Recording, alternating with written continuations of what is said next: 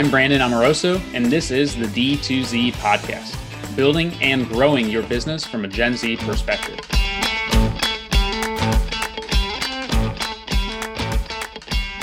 Hey everyone, it's Brandon Amoroso with Electric Marketing, and today I'm sitting down with Chase Alderton, partner manager over at Recharge, who is going to walk through customer lifetime value with us. It's great to have you on, Chase. Super excited to chat through this with you. I'm pumped to be here. Thanks for having me. So just to give everybody a little bit of context, in case you're not sure what customer lifetime value is, essentially what that means is how much revenue a customer is worth to you over the course of their time with your brand. So if I were to place an order at, let's say Chase has a Shopify site, I place a $100 order 6 months ago, I placed a $50 order 2 months ago, and I just placed another $75 order today, my lifetime value is going to be $225 to that brand. So now that we've gotten that out of the way, I want to dive into how important personalized transactional touch points are for brands. Have you seen that when you're working with a brand or any sort of Recharge customers, what sort of impact the notifications that are coming out of Recharge can have in terms of impacting the customer lifetime value and making sure that everybody is sort of aware and on the same page of what the subscription entails and what the benefits are of that program? Yeah, absolutely. So I think there's a couple different pieces in there, but I generally break this down into two sides. So most of the notifications that come out of Recharge, well, not most, all of them can be customized. That being said, the first piece of this kind of important side is that you have to have notifications. You have to let people know because subscriptions are coming up. So there's an upcoming charge notification. You're going to get a shipment. You're going to get a delivery notification. Maybe you're out of town, so you may have to end up skipping a notification or skipping a shipment. There's notifications everywhere. So you have to make sure that those notifications are enabled. That's kind of table stakes first and foremost. The importance of personalizing and customizing those, that's where you really start to see some uplift. So I think for example, a upcoming shipment notification, you can play around with these things and you have some fun with them. Nobody loves seeing that email come through just saying, hey, we're about to charge a credit card for $50. That's not the most fun email to get. So you can play these things up, what's in the upcoming box, or if it's just a recurring order, what are you using this product for? Is it a t-shirt? Is it coffee? Something like that. Are you excited to wear your shirt this next coming month? Are you low on coffee? We're about to ship your new shipment, get excited for those kind of things. So there's a lot of ways you can customize it within that. That's not just a plain HTML black and white, like, hey, we're going to charge your card $50, heads up. That's where you see most cancels. And that's why I'm such a big proponent of the Recharge Klaviyo integration, because when we get those notifications over into Klaviyo, we're then able to do those conditional splits off of all the data that we have on that person. So we can know like, oh, this person is usually a purchaser. Let's use a wine company as an example. Like they usually purchase red wine versus they usually purchase white wine, or this is a VIP customer versus this is somebody who's not in the loyalty program. And so then with your quick actions integration that you guys have, we're able to not only personalize the content that we're sending to them, but we can let them in on like a special one-time trial that they can add to their next order, which sort of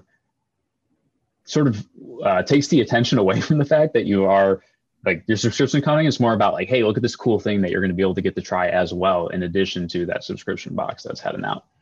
Wine's an awesome example because it's seasonal. If you drink white and red and rosé and sparkling and all these kind of things. So if you're coming into your spring and summer months where it's about to be a little bit warmer, there's an opportunity on that email to say, hey, I know you're subscribed to this red wine. Do you want to try a white wine? Excuse me. Do you want to try a white wine? Do you want to try a rosé? Maybe some sort of upsell, some sort of cross sell. Are you sick of your red wine? You've now had this 6 months in a row. I know you love it. It's delicious. Would you like to swap it out and try a different red wine? All of that kind of stuff are just customized touch points. So when you break it all the way down, you don't have to think about it as a crazy upsell or cross sell or how do I customize these notifications or whatever. It's you do right by the customer. Pretend you're just standing right in front of them. How would you actually communicate to this person? I think the coolest thing is us being able to see within Recharge's analytics that, because there's a fear like, oh, we're gonna let the customer know it's coming. They're gonna cancel. And obviously lifetime value is going to go down because they're canceling and they're not going to place any more orders, but it couldn't be any less true. We see time and time again with all of our merchants, the customers who are interacting with the quick action links are worth more to the brand over the course of their life with them, even if they skip a subscription. Usually it means if you skip a subscription, you're engaged with it. And so you're thankful to the brand that you're able to do that with one click and you can just manage it how you want to. So that is that customer experience that's so integral. You're spot on. I do want to make one clarification though. For notifications that are not customized, we actually do see a pretty big drop off on that upcoming notification email because it's a really simple, like, hey, your card's about to get hit for $50, heads up. And a lot of people see that and think like, okay, well, I'm going to, I'll probably going to skip that one this month. When you can customize it and you can show the value, here's your wine, here's your coffee, here's why it's so exciting. It's this brand, it's this variation, whatever it is. That's where people start to opt in and they interact with their subscription. They do the swaps and the upsells and the skips and all those kind of things, all positive outcomes. And we do see a lot higher retention and therefore higher LTV. How important do you think it is for brands to start investing in like a concierge level post-purchase experience where you've got a team of CX specialists who are there to provide that white glove treatment when somebody needs more than what the emails that we are building over at Electric can afford them. They need more of support. You are definitely the CX expert. I'll let you definitely chime in on why that's super important. I just think the reason brick and mortar stuff is not dying and everyone thought, oh, it's the e-commerce age, everything's going to die, malls are going to go out of business. The reason it's not dying is because people like that customized touch. You like to go into a store and talk to someone and shake a hand and see what's going on.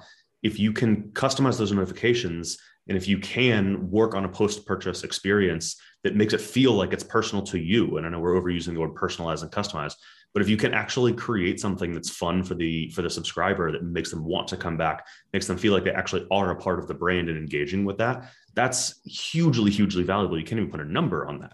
As far as the CX, experts, I'll let you speak to that.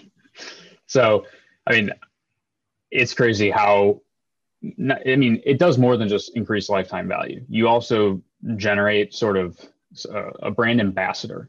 Like if you have somebody who reaches out, and even if it is a negative experience, if they're supported and you give them that white glove treatment and they feel like they're actually important to your brand, they're going to turn around and spread that positive experience with their friends, with their family, and they're going to turn into a proponent for you. So I think it's really important to invest in having that team that's there versus, and this is across all channels, both email, SMS. Nothing pains me more than when I reply to a text from a brand and there's nobody on the other line to reply to me. It's like, why the hell am I even subscribed to your SMS marketing list? It's a conversational form of marketing. You're not going to reply to me. Why even bother having it as a channel? So it's just super important that all of our brands invest in that. And I think as it goes for the SMS side of things, the recharge SMS and what we've been able to do with allowing customers that level of just ease for managing their subscriptions. I mean, the Klaviyo quick actions is one thing, but that's email. It's not nearly as sort of present as your text inbox.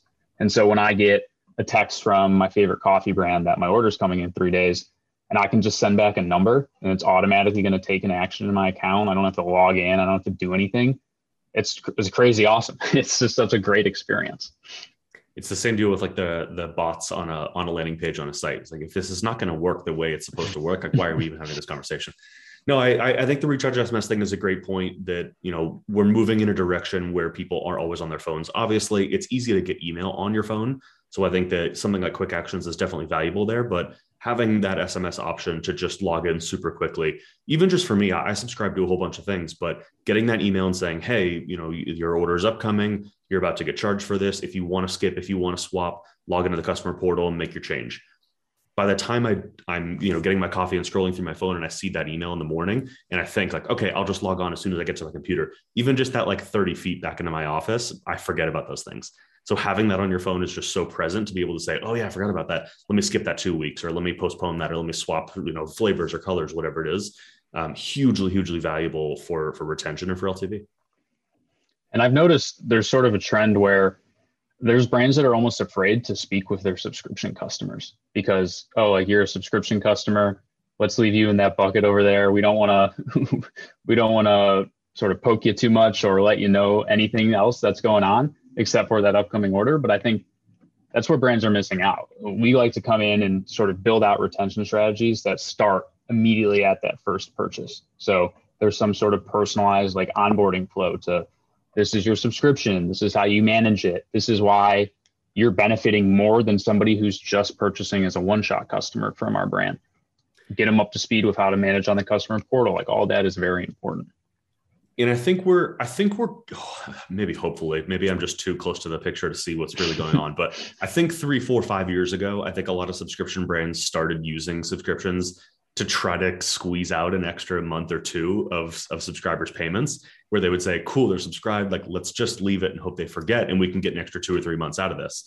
I think we're moving away from that. I think people actually understand the value of subscriptions, but it's a really good point on creating a retention strategy that really starts at acquisition.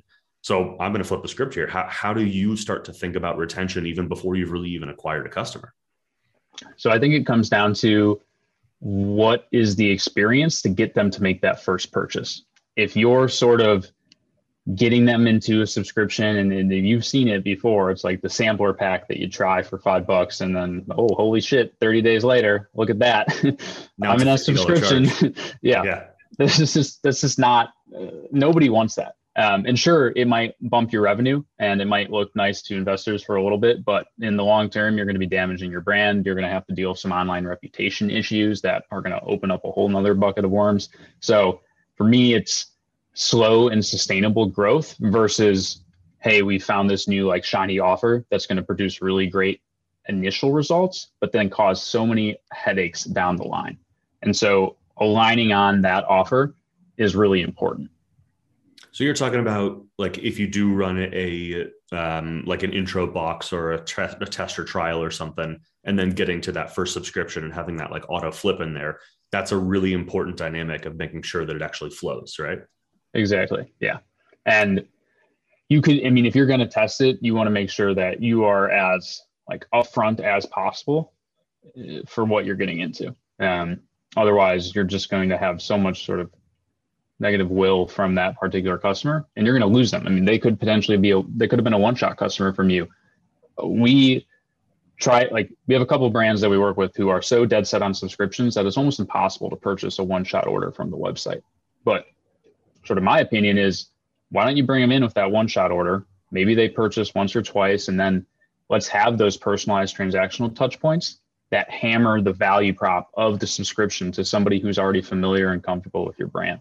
I think the upsell from to somebody who's already a one-shot customer into becoming a subscription customer is way easier than trying to convince somebody who's never heard of your brand before, hey, I'm going to join this as a subscription.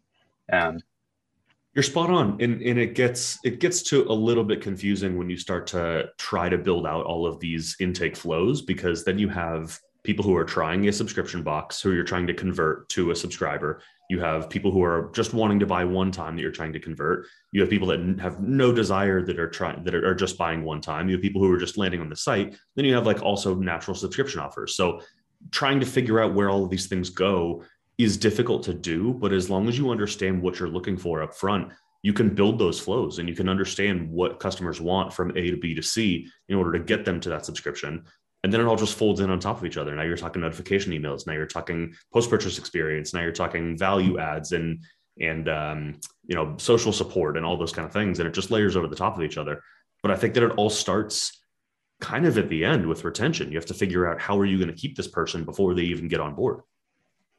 I couldn't agree more. And I think the efforts that we put in place around aggregating zero-party data, whether it's through a quiz or it's through a post-purchase survey, especially when it's a one-shot customer, that data arms us with the basically the personalization tool set that we need to go and turn that person into a subscription customer, because our marketing messaging to them is going to be way more effective if we know that, Brandon really likes red wine. He's all about Italy, maybe even Southern Italy. And he likes to drink wine on the weekends with his friends. And so then we send him an email about how, like, we drop in a review of somebody else who really loved Italian reds, and this is what they had to say about the subscription program. And it just, the opportunities are endless from there. It's such an easy example, but it really illustrates like how important all of those touch points are. I want to ask you another question though. How has this whole zero party data thing kind of played out in your world? That's not something I get a ton of interaction on. So I'm curious to learn from you. You know, Facebook and everybody are limiting the amount of data we can collect. How has that been kind of a challenge, and how have you leveraged it to become a success with your merchants? So the two easiest things to implement for any brand is a quiz and a post-purchase survey. Because they're voluntarily giving you the info? Exactly. Yeah. So the difference between zero party data and first party data is the first party data is everything that we're getting from like, let's say I go on Nike.com and I purchase a red pair of shoes, and these are the pages that I looked at. That's all first party data. So I'm not necessarily voluntarily giving it to the brand. Whereas the zero party data is that quiz or that post purchase survey where the brand is quite literally asking me, hey, how do you want to like be communicated with moving forward? Or what do you like about this? Or how could we better serve you? And I'm knowingly giving that company my information so that they can then go tailor my experience moving forward based off of the responses. Now, you need to walk before you run, because if you ask 15 questions at the post-purchase survey and then you don't do anything with it and everybody still gets the same like cookie cutter post-purchase flow, it's sort of like, why the hell did I just give you all that information if you're not actually going to tailor my experience? So I like to think about it in terms of how would I want to personalize the communications? And then from there, you can figure out, okay, these are the questions I need to ask to get the information that I want to use for the personalization. Whereas I feel like sometimes you're just like, what are all the things that I should be asking about? And then let's figure out the personalization later. I like to do it in the reverse way. And I'm assuming it's because the more questions you ask, the higher likelihood they have to stop going through the flow and not check out or not, not complete the action you're trying to get, right? That also plays a factor as well too. The nice thing, we typically are using like Octane for quizzes and Enquire Labs for a post-purchase survey. And the nice thing is that we have that level of visibility into where the drop-off is. So maybe asking you what your name is in the quiz really isn't that important because we're going to get that at checkout anyways. And we actually saw that with your super. Wanted to ask for name. Great. We rolled it out. It was a 14% drop off on that particular question. Why are we asking it? Let's just remove it. So we removed it and we asked the important questions that are going to help us personalize content based off of, oh, like you're really interested in detox and you're dealing with these particular health issues. That's what we need to personalize the content. We don't need to know your name. Everybody knows like, hey, first name. It's not anything new there. So that level of analytics is really important for us. But interestingly enough, I will say for the post-purchase survey, if you answer the first question, there's a 90% chance you're going to answer multiple questions thereafter. So really it's getting that first one, and then you can start to layer on more and more questions. So don't be afraid either of asking for more, because you'd be surprised at how much customers will give you. So then there's definitely some strategy on what question do you want answered first? Because if you get that first one done, then you can know that you're most likely going to roll into a couple other ones. Exactly. I can actually give you another example on the intake forms on like an Octane quiz coming in with pets as a vertical. I think a really cool thing that we have seen just based off the name thing is that when people can put in the name of their pet, that's usually the first question on the intake form. So it's saying like, cool, we're going to customize a plan for you, whether it's healthcare, food, or whatever it is. They say, what's your pet's name? And if you put that first name in there, you're more likely to keep going because then they pull that name and put that in the questions for every additional question they do. So they do, hey, what's your pet's name? You type in, Buddy. The second question, that first thing that's going to come up is say, how often does Buddy eat? And it feels all of a sudden that they know who you are and that they're actually having a conversation with you. Again, importance of a customized touch point there. Then they're really, really tapping on this, like, we know who you are. We're trying to get you exactly what you want. It's very customized. This isn't coming to anyone else. This is going to be exactly for your pet. And great example, because of my barking dog in the background, but also because we built a quiz for a recharge customer on the unified checkout that essentially does exactly what you just mentioned here. So we're asking dog's name, we're asking what type, we're asking other various sort of questions, but this leads into a personalized subscription offering. And it'll have a certain, like based on the dog's weight, based off of their flavor preferences, you're now given, okay, let's say your dog's 10 pounds, you're going to be given 2 bags every 2 months of lamb with something else incorporated into it. And that just goes straight into checkout. It's such a seamless flow. And if the customer doesn't purchase, well, we still have all that data stored and it's saved as well. So if you come back and want to take the quiz again, you can start where you left off, or you can just redo it. And you can keep pushing down this road. I mean, we've kind of talked, figuratively through how this would play out as you keep going through the post-purchase. But now you have all that data. Now let's say they're on a subscription. Now you can send them even more personalized touch points, whether it's an upcoming charge notification, whether it's, hey, it's over summer, you going on vacation, you can always skip the shipment, whatever it ends up being. But now you know exactly what's going on, you know who the buyer is, you know who the pet is, and you can offer those suggestions on, here's an upsell, here's a cross sell. If you need to skip, feel free. Here's some training. Here's some examples on what other brands are doing, customer reviews, all those types of things. It all lays over, but it doesn't work unless you really understand who the buyer is. And I mean, I guess the person is the one buying in this example. It's not a pet actually buying, but you got to understand who the final actual user of the product is. Yeah. So it would be awesome if my dog could hop on the internet and start purchasing food for her. I'd have quite the credit card bill. Maybe it won't be awesome for you if that could happen.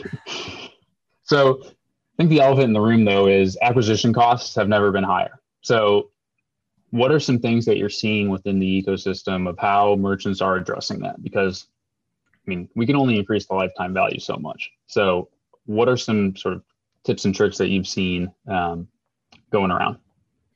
So I think one is very obvious, everything we've been talking about. It's if you can get that data up front, and if you can understand what people are looking for up front, it's a lot easier to retain people. I think even just scrolling through Instagram ads, Facebook ads, all that stuff I'm targeted for as well. But if it's a customized ad, if they know what I'm looking for, and if there's a valid reason for it, there's a lot higher likelihood of a chance that I'm going to stick around and continue to buy and continue to subscribe. So I think that's first and foremost, just kind of the customized stuff. Like, make sure you're targeting the right people. Second answer, and I think it may also be cheating a little bit, but I think retention is more important than acquisition to a point. Like, obviously, if there is no acquisition, you can't retain anyone. So acquisition is definitely important. I'm not saying it's not, but there is a point where if you have a certain amount of subscribers, retaining those subscribers month over month is more important than gaining new ones. So having that post-purchase flow built out before anyone even gets to your site is super important. Having options for them to text you or email you with quick actions via Klaviyo is super important. Being able to cater towards what the customer actually needs is super important. And at a certain point, they may churn out just naturally. Like, people don't subscribe for 48 months at a time. It's hard to get people for 4 years. But if you can get people retained month over month over month for a handful of months, they're a lot more likely to stay if you can actually drive value. So I don't know if that's a great answer of what you're looking for, of how to kind of get around the acquisition costs and how to maybe find a tip and trick there. But I would argue that retention is just as important as acquisition, if not even more so in today's e-commerce. I feel like it's just maybe not as sexy or something, because I've been in quite a few Klaviyo accounts and I can't even tell you how many just stop after the second order. Like, that's where the post-purchase flow ends. And it's like, what are you doing for customers who have purchased 10 times or more from you? And it's like, well, there's probably not that many of those. It's like, no, in fact, there's thousands of people who have ordered from you 10 times or more. Like, how do you get those people to not only purchase more, but start to build a community? Like, are you going to create a Discord, a Facebook group? You're going to do your own community app? Are you going to build out a really robust referral program? How are you surprising and delighting these loyalists that you have versus giving them the cookie cutter approach? And then you can really just substantially decrease your customer acquisition costs by enabling your current customers to refer and earn. So I think that's been a big emphasis for us this year, is how do we take the loyal customers that we already have and turn them into Facebook ads for us, basically. I'll give you two examples on there. Number one, a physical gift works really well. And I think that's pretty popular. A lot of brands do that. I personally subscribe to Magic Spoon, the cereal, the healthy alternative cereal. One, it's delicious. But two, at my 6-month mark, they sent me a little box with a card in it that said, hey, thanks for being a subscriber for 6 months. Had a really cool cereal bowl and a spoon that said Magic Spoon on it that I thought was actually kind of cool. But I actually wake up every morning now and I'm pumped to go downstairs and use my cool little bowl. And my fiance hates that I use this neon green and blue and yellow bowl instead of our classic ones that match our dishes everywhere else. Oh, that's crazy. But it's awesome. It's a super cool bowl. It gets me excited. It gets me closer to the brand. So I think gifts definitely work. That's number one. Two, you mentioned like Facebook groups or a Discord group or something like that. I think that is such an underutilized value add. Especially if you have a product that naturally lends itself to communication or to interaction with people. So the example I have is Boxu. Danny Tang, founder of Boxu, has done a phenomenal job with his Facebook groups. where they offer Japanese snacks and they're straight from Japan. He has personal relationships with people in Japan who make all these snacks. The products even come in Japanese labels. So oftentimes you get this thing and you have no idea what you're eating. But it's a super cool place where you can log on to this Facebook group. It's only for the subscribers, and you can actually interact with people and say, not only like, hey, I really like this one, I don't really like this one, but there's founder stories in there. So there are people who are making the product saying, this is super cool. I'm really happy you're making this. How do you do it? What are the ingredients? And everyone kind of interacts with everyone. That's the true way to create a community. I think just simply saying like, oh yeah, put a Facebook group together or put a Discord together so to get everyone in there, like that's like, it works. But like, that's not the right way to do it. You put people in a group that actually matter. It's intentional. It's exactly what we were talking about. It's this customized touch points. It's this retention strategy that starts before you even think about getting a brand in or getting a person into the brand.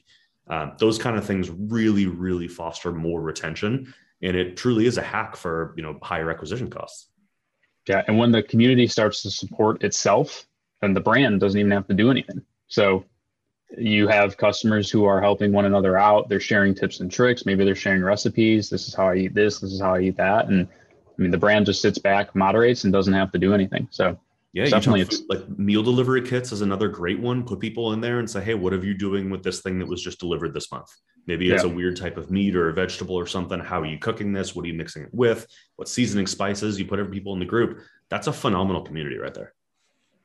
I think it all comes down to authenticity. And there's brands that have it and there's brands that don't. And customers are getting really more and more sharp about figuring out which ones do and do not. So I say that all the time. People are not stupid. People figure this stuff out and they can really see through brands who are trying to do this either like A, for money, or B, just to say, yeah, we have a community. We can do that for sure. Like people are really good at figuring these things out. They want value, and that's not always in the form of a dollar. I couldn't agree more.